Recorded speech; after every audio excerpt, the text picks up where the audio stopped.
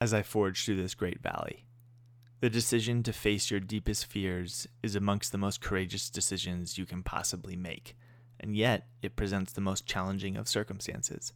On one hand, the monumental will it takes to finally turn and face the darkness is to be celebrated in and of itself, but the journey doesn't end there. That's only where it begins. What comes after that moment is where each of us are truly defined in our ability to light a once opaque path, holding on to our faith as much as possible, and move through whatever comes our way. The bog of failures and missteps will be endless. Fear, doubt, and worry will rush in any possible chance. The temptations will try to tear you off course. And yet, if you stay true to your cause, you will have your victory. I believe that the journey begins once you decide in your heart that you're actually going to do it.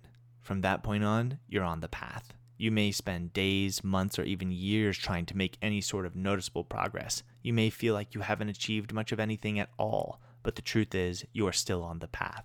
You made the hardest decision of them all, and that counts for something. That counts for a lot. Don't ever forget that. As I get ready to forge through the valley of my fears, I acknowledge that it took me a lot for me to even get to this place. As has been true historically, right before I have my biggest breakthrough, all of my inner demons come out to work against me. This has definitely been the case once again.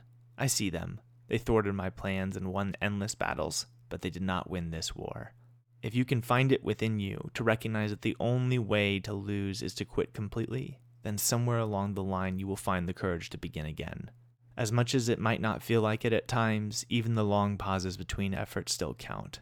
While you may not like how long it took you to regroup and build up the courage to make another attempt, it's still a worthwhile piece of the journey. There's still a lot of wisdom that lives there. In fact, there's a lot of wisdom in the whole thing no matter what the circumstances are. I don't know when it was, but somewhere along the way I found the willingness inside of me to pay off some of these outstanding debts to my soul. I've lost a lot. I've fallen even harder. Nothing about this feels foreign. But I've never let failure stand and have the last laugh. I always come back to try again and to refuse to let something end on a bad note. I have to make this right within myself, whatever it takes. Redemption at its finest. Thanks so much for listening, and if you like this, please subscribe, and if you're interested in learning more about working with me personally in my coaching programs, please visit www.coachingwithevan.com.